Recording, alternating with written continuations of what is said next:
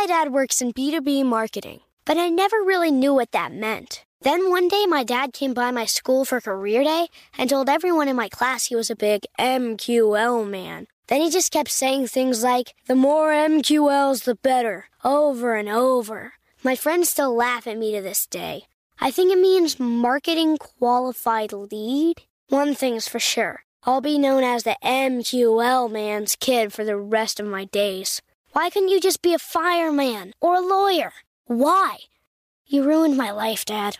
Not everyone gets B2B, but LinkedIn has the people who do. And with ads on LinkedIn, you'll be able to reach people based on job title, industry, likelihood to buy, and more. Start converting your B2B audience into high-quality leads today. We'll even give you a $100 credit on your next ad campaign. Go to linkedin.com/customer to claim your credit. That's linkedin.com/customer. Terms and conditions apply. LinkedIn, the place to be, to be. Experts claim there is nothing tougher than a diamond. But at Diamonds Direct, we beg to differ. Have you ever met a mother? Strong, radiant, timeless. This Mother's Day, give her the gift that meets her match. With diamond jewelry starting at $200. Plus Diamonds Direct's exceptional quality and unbeatable everyday price, you're sure to give her a gift that wows this generation and the next to come. Experience the thrill of jewelry shopping done right at Diamonds Direct. Diamonds Direct. Your love, our passion. This is your moment, your time to shine, your comeback. You're ready for the next step in your career, and you want an education employers respect. So you're not just going back to school, you're coming back with Purdue Global. Backed by Purdue University, one of the nation's most respected public universities, Purdue Global is built for people who bring their life experience into the online classroom.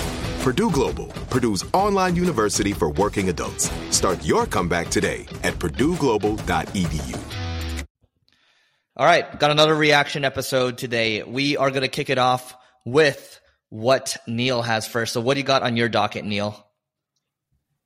Right now, we're seeing a lot of corporations integrating AI into their businesses, and they believe it's the next best thing since sliced bread.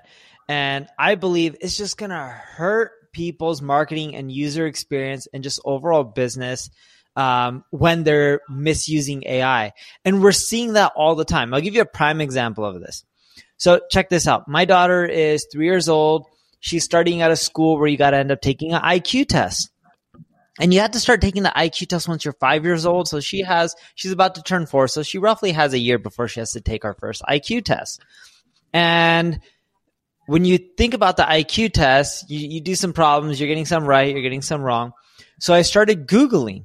What is getting 8 out of 10 right? What is getting 7 out of 10 right? Just ratios, because I wanted to know. So I started having my daughter take them, and it's 100 questions. It was too many to go through. As a 3-year-old, she's not going to get through all of them. The first 10, she got 7 out of 10 right. The second 10, she got 9 out of 10 right. So at this point, she's averaging 8 out of, or quote unquote, 18 out of, no, not 18. She's averaging 16 out of 20. And then the next group, she got 9 out of 10 right. And then she got 8 out of 10 right? So you're doing them in batches of 10. So then when I started Googling, what does it mean if you get 8 out of 10? Because I'm just trying to figure out the score without what my daughter scores without her having to take all 100 questions. Land on Quora. Quora ends up using this AI bot that is just typing answers to you and trying to help you out. And I'm like, dude, can't you just give me the old Quora where it just tells me 8 out of 10 means this? This is the rough IQ score. Because some of these schools have minimums. Like if your kid doesn't score 138, you're not even allowed to apply and you can't even be admitted. Now, if your kid scores 139, 140 or whatever the number is, it still doesn't mean that your kid's going to get it. But we digress on that. Now you guys understand why I was using it. But when I was on Quora, I'm like, this is such a shit experience. Why don't you just give me the answer? I don't need some AI bot typing out to me the answer and giving me a long-winded multiple paragraph answer when I'm just looking for, hey, 8 out of 10 means this score or this range. And here's the crazy part. When it kept typing me the paragraphs, the first go around, it didn't even answer it for me. So then I click the back button, I go to the next Quora listing, and it kind of gave me the answer. And then I just close that, and then I finally see the Quora normal thread where someone's just typing in the question, someone's answering it, and I got the answer. And I was like, cool, you're using AI where it doesn't need to be used. You could have just told me the answer that someone already answered in the shortest possible form versus showing me paragraphs of an AI bot typing out an answer to me. Yeah. So I think what really matters here is the user experience and the context. What tends to happen when things get overhyped, such as crypto, such as AI, is we try to put crypto, we try to put blockchain into everything. We try to put AI into everything. Now, I do believe that Quora is going to figure it out over time. Are they publicly traded, Neil? No, I think Quora, from my understanding, is not publicly traded. But you got it right. Eventually, they'll figure it out. But it was the same thing that happened with blockchain. It's the same thing that's happening with the AI. It's just like if someone wants to integrate the AI with weather, what's the weather in Las Vegas, Nevada? Well, I don't care for a paragraph answer. I just want to see a graph and a chart that just shows me the damn weather right now. Yep. Look, AI is supposed to help save time, make things easier. I'm actually going to share an example of what we've been doing with our leads that come in for my ad agency, Single Grain. And so one of the windows here, so I'm going to share my screen right here. Neil, can you see this? Yes? Not yet. Now I can. Okay, so this is a lead that came in, right? So it'll show it'll show like what search term they came through, and then it'll show the message and then what they're looking for, right? What we do now here is we've added this through AI. So we added a brief summary on what the company is, and we added in a couple of ideas here. So our BDRs, when they reach out to the company, it's like, oh, here's what you can do. You can increase conversion rates by optimizing product descriptions, rewording bullet points, adding comparison, top rated products, and all that. These are kind of generic insights, but some of the insights that I've seen are very unique to each company and they can actually be used. So this is a practical use case where we're not necessarily making it harder to get an answer. We're actually making it easier and we're making it less confusing for someone, that's what sales is at the end of the day. You're trying to build confidence. So you got to be very mindful about how you go about adding AI into your workflow. But once you got it going, it's going to take a couple iterations. It should ultimately save you time, but don't try to just stamp it onto every single thing that you're doing because sometimes it's a little unnecessary. Yeah.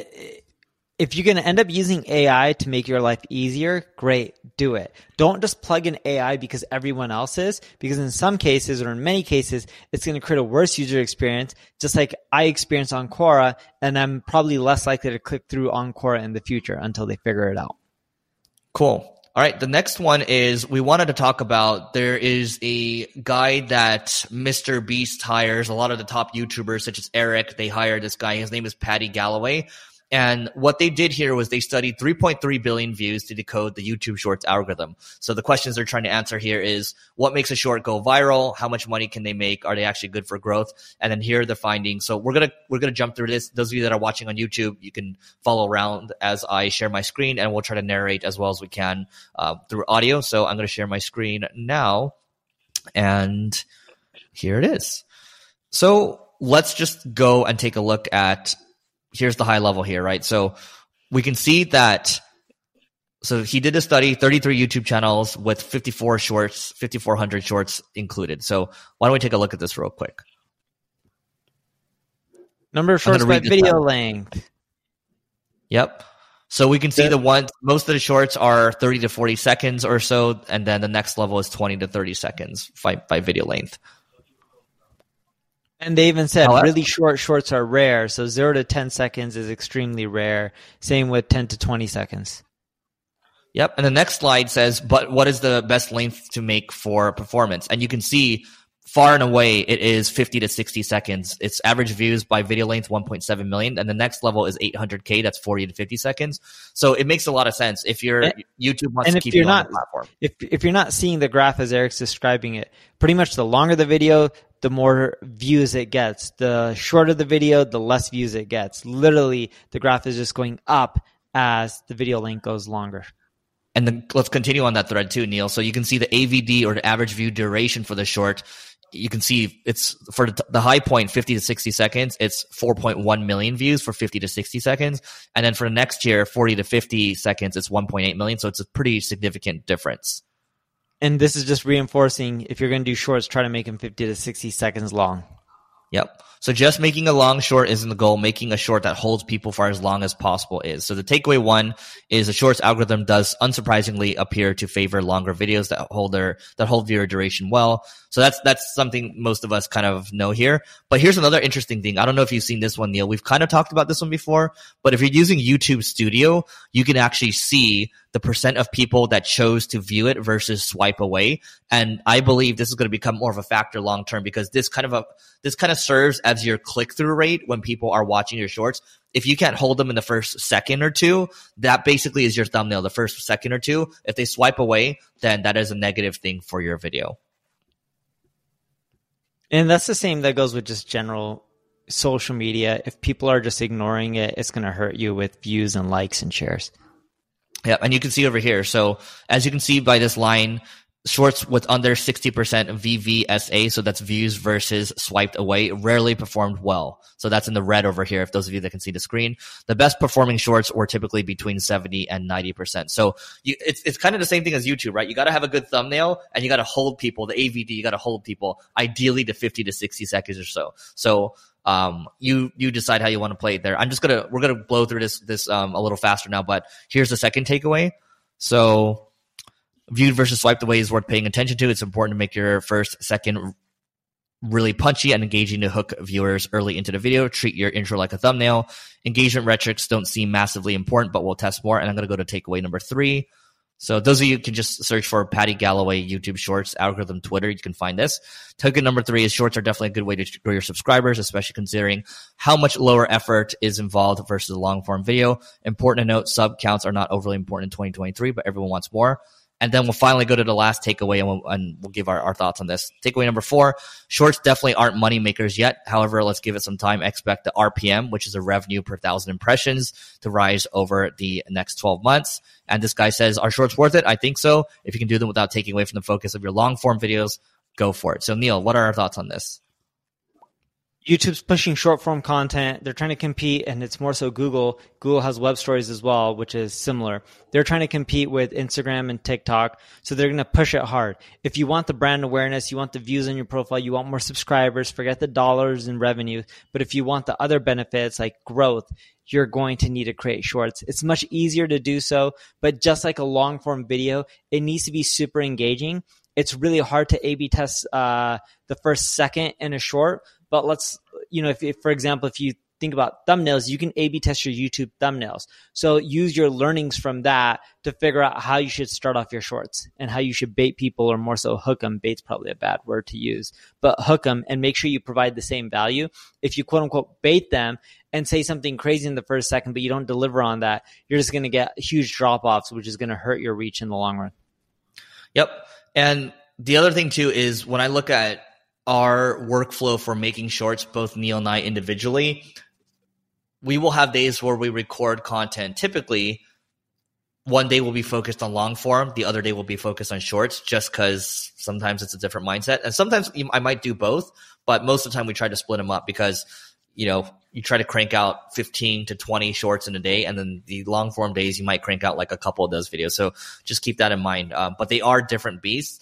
And what you want to be doing ideally is post natively. The repurposed videos are okay, but when we do post natively, we find that they perform a lot better, and that makes a lot more sense. But just the hook matters quite a bit. Think about the ADA model, which is attention, interest, desire, and action.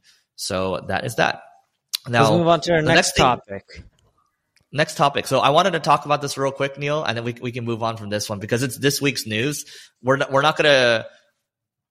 just going to share a graph, and we're going to leave it at that. So Budweiser's 30% drop in sales. I just wanted to share something. They decided to partner with Dylan Mulvaney, and Dylan Mulvaney is known in the trans community. And I'm going to share this because Budweiser was trying to revive their reach, revive their brand. And I'm just going to share this Google graph, and we'll kind of move on from this one because we have other topics to cover. So here is the Google graph. This is Google Trends. You can see over the last 5-year period in the United States, Budweiser has kind of been declining in popularity, or more so breaking even, I believe. And they decided to change it from past 5 years to past all time, or 2004 past to all time, 2004. Yeah. Yeah, they have been declining. Yeah, they have been declining. You can easily see it. But what's the number on the screen right before the spike? The spike is at 100. It's always at 100. But go down right below. So you're looking at more than a 10x difference, closer to like 11, 12x difference, which is kind of massive in spiking brand queries.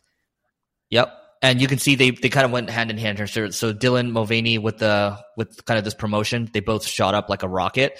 Budweiser. I wonder who's a really popular person we can throw in here just to see. Tom Cruise. Like a Logan Paul. Tom Cruise or Logan Paul? Tom Cruise. Why are you picking Tom Cruise, man? Because he's consistent. Everyone already knows Tom Cruise.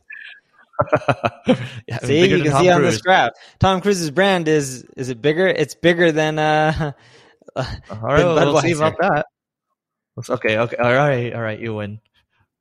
You win. Tom Cruise is more consistent. All right. Anyway, that's our thought on that one. Logan Paul's spikes are probably joining WWE and the Floyd Mayweather fight. Those are probably the big ones. You're probably right. So anyway, those are our thoughts on that one.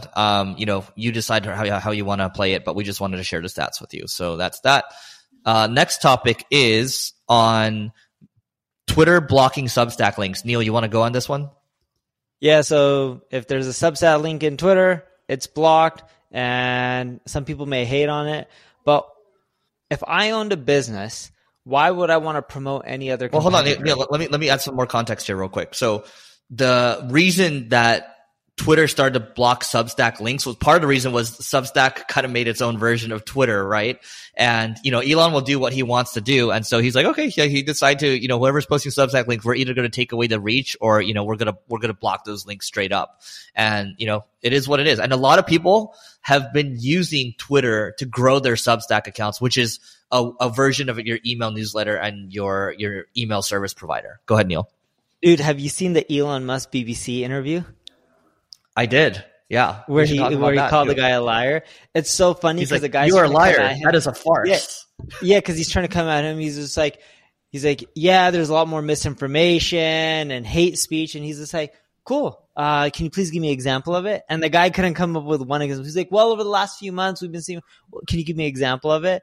And then he's starting to drill Elon on things like misinformation. He's like, well, BBC's been around for 100 years. Have you guys ever had misinformation? The guy's like, yeah. And I like it. Elon's giving a taste of his own, their own medicine back to them. But look, if you own a business, you have all right to block one of your competitors from leveraging your profiles, your platform to grow. Why would you promote your competition? It doesn't make sense. Even if someone's a similar type of competitor, but not really a direct competitor, more like an indirect, why not block them? Some people may not like it, but who cares?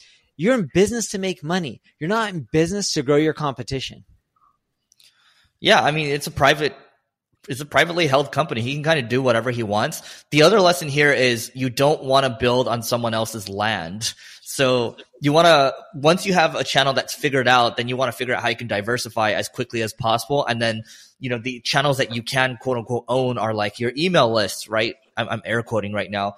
And you can own your SMS list to a degree, right? You have a lot more control over those. No platform can just say, oh, you're going to be banned or we're going to shut you down, because a lot of people have these thread bros, I'll just call it, on Twitter. They've been growing their Substacks through writing these long threads that get good reach. And at the very end, they say, hey, subscribe to my Substack.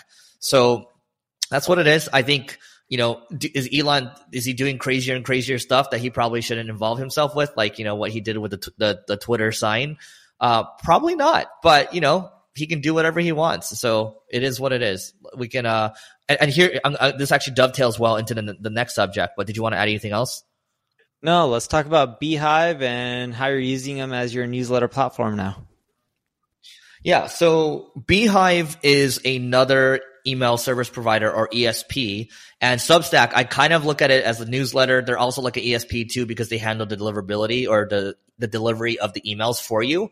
And Beehive is interesting because they're another platform. It's spelled Beehiiv, and they were created by the people, these former Morning Brew employees, that's also a newsletter as well. And from their experiences working at Morning Brew, which is, they do like $70 or $80 million a year right now. They're bought by Business Insider.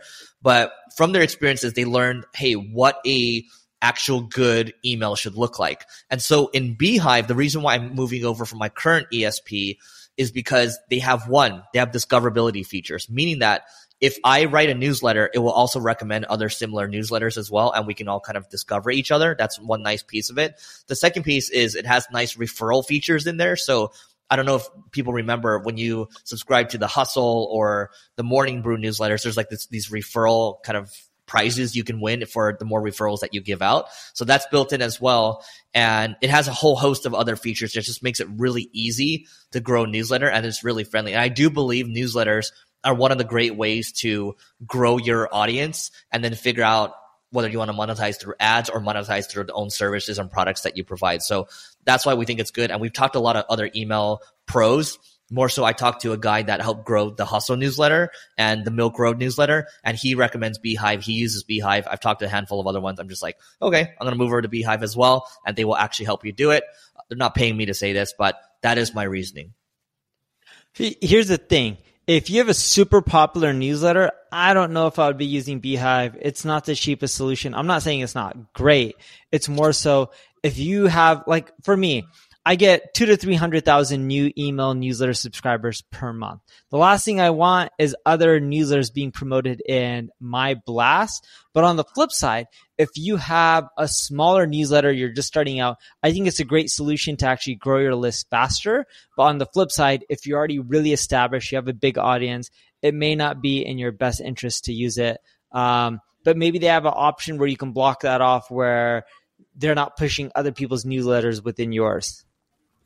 Yeah. By the way, I should have clarified this piece. So our main newsletter for the ad agency Single Grain, we're keeping it on the current ESP, and we are moving our weekly newsletter over to Beehive. So that is a smaller newsletter. So I just want to clarify that it's kind of it is a opportunity to try before we buy, almost before putting all our eggs into one basket. So food for thought. Yeah, I like it overall, but my biggest issue is the moment you said, hey, they're going to end up promoting other people's newsletters when you send your blast. I hate that. And it doesn't work. But that's not forced. You can turn that off if you want. Okay, well, if you can turn that off, then I don't really see an issue with it, but that was my biggest pet peeve with it. Yeah. Let's talk about the next one on the HBO Max rebrand. Do you want to give some context around it? Go for it. Well, you do know, what was it, John Wick or was it Creed? One of those movies will not be on HBO Max. It was one of them. I had no idea, but you're the one that watches more TV than I do. So if you guys don't know, HBO Max, they're rebranding and it's going to be called, what is it going to be called now? Warner something? No, Max. Or Warner Max? No, just Max, I think. Is it just Max? I thought it was Warner something. No? No. Let's Google HBO Max rebrand to Max. Yeah. Yeah, you're right. Max. It's just Max. So, but when you look at HBO Max, this is first a pet peeve, and this has nothing to do with marketing. If you ever download HBO Max videos and you go fly on an airplane, it does not work, and you cannot watch them on an airplane. I don't know why. I've tried so many times to figure it out, and I just don't get it. Then why let me even download this if I can't watch it when I'm not on Wi-Fi? It doesn't make sense to me. Either way, it makes sense on the rebrand because why limit it to HBO Max? And what's funny is when I pay for a lot of the streaming services. So Netflix, Disney, Paramount Plus, I have Peacock. I have a lot of them. Apple TV. So I'm pretty much paying for most of the services out there, even Hulu. But when I think of HBO Max, I'm mainly thinking of like HBO and Showtime, even though Showtime's not really on there. You can get Showtime stuff on Paramount Plus, at least the last I checked. But getting away from that rebrand, I think is a smart move because it'll take away the stigma that it's just quote unquote HBO Max and their limited inventory or category being uploaded, because that's not really true right now. There's more stuff uploaded than just what they show on HBO, but that's what a lot of people think. Here's my take on it. I think the name Max is a nice name. I just wonder short term if that's a good move because the name HBO has so much legacy. HBO, when I think about HBO, is high quality content. I think about Entourage. Was Entourage on HBO? It was, right? I think Pretty about sure good shows. Game of Thrones. Yeah, so Game of Thrones, Entourage, all really good shows. Yep. And so I see there being like, why not just I mean, there's been an HBO before, but why like throw away the HBO name? That's kind of where I'm coming from. I don't know if there's any divestiture of like brands there. I think maybe they're offloading HBO from Warner. Was that what it was, Neil? Well, right now I'm on Google Trends right now, but Warner Brothers or Warner Bros. As a topic is not as popular as HBO. So based on what you're saying, they probably should just keep it HBO Max. That's what people are typing and searching in. I think if they just end up changing it to Max, they're going to lose a lot of brand. It makes sense on why they're trying to do it, but in the short run, they're going to get hit on brand searches. And what they'll just have to do is spend the advertising dollars all over again and build up the new brand Max. Yeah, it's we're talking about brand equity here, right? When you think about here's a good example of a rebrand here. Typically you see rebrands happen when either the company isn't doing well, like for example, Time Warner becoming Spectrum or something, like the cable, right? Because they just got so many bad reviews. That's one. The other one is Facebook rebranding to Meta, and that's just led to more confusion, I believe, than any help in the last couple of years. I still call it Facebook, Neil. I don't know what you call it. So yeah, I did too. Here's an interesting stat. So I'm looking at Google Trends on my screen. Max is 83 times more popular than HBO Max. And yes, HBO Max does rank number 1 on Google for Max, but there's a lot of other Maxes that people are looking for, such as Max official website or Max Music. There's also Max on YouTube, Max Market, Max, which is a movie from 2015, and the list goes on and on and on. What you're going to have is you're going to have some confusion because maybe people are looking for Remax or maybe they're looking for some other brand that has Max in there. Yep. All right. So that one's that. The last topic I wanted to cover here was from a friend of mine. His name's Greg Eisenberg. He's kind of known on the Twitters as being the guy that talks about community. And what he's done is he's doing a 30-day case study with ChatGPT on how to grow his TikTok to 1 million followers in 30 days. And so I'm going to share this. I'm going to share my screen here. Those of you that can see it, watch us on YouTube. Okay. So here's day 30 over here. And he's actually made a TikTok. So day 30 of letting ChatGPT run my life to get me to 1 million followers. Update, it's kind of working yet. I'm still kind of bad at TikTok. So basically he's getting like a script each day to help him get there. And I think now, so he's at 818 followers. He started from 0 3 days ago. Keep in mind though, it's not exactly fair because he does have 330,000 followers on Twitter.